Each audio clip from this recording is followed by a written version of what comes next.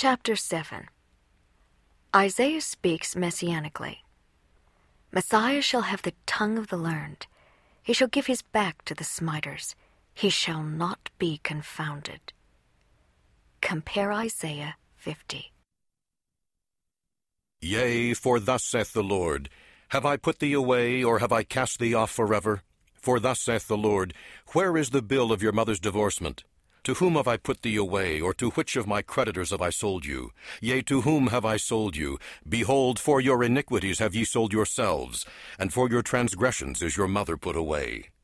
Wherefore, when I came, there was no man. When I called, yea, there was none to answer. O house of Israel, is my hand shortened at all that it cannot redeem? Or have I no power to deliver?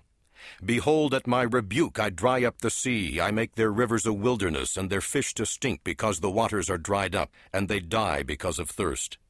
I clothe the heavens with blackness, and I make sackcloth their covering. The Lord God hath given me the tongue of the learned, that I should know how to speak a word in season unto thee, O house of Israel.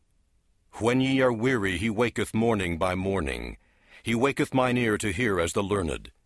The Lord God hath opened mine ear, and I was not rebellious, neither turned away back.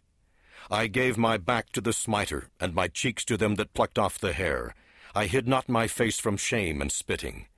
For the Lord God will help me, therefore shall I not be confounded.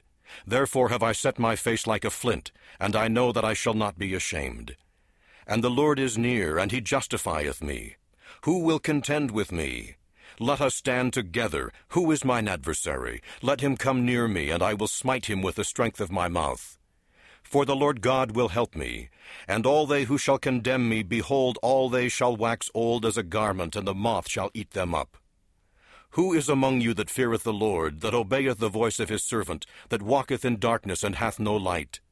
Behold, all ye that kindle fire, that compass yourselves about with sparks, walk in the light of your fire, and in the sparks which ye have kindled. This shall ye have of mine hand, ye shall lie down in sorrow.